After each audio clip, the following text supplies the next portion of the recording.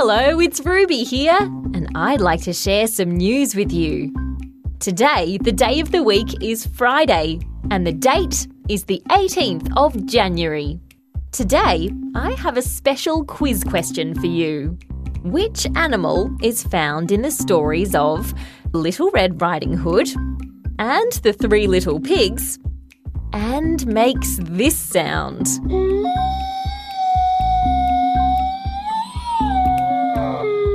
If you guessed a wolf, then you'd be right.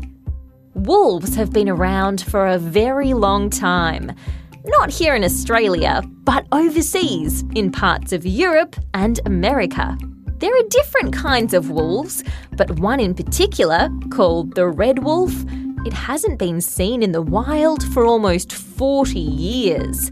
In fact, people thought there were no more red wolves left. Until now, that is. Scientists say they found a pack of wolves that are part red wolf. So after all this time, the red wolf could still be out there somewhere after all. I hope it stays away from Grandma's house. And that's the end of news time for today on ABC Kids Listen. Let's catch up again soon.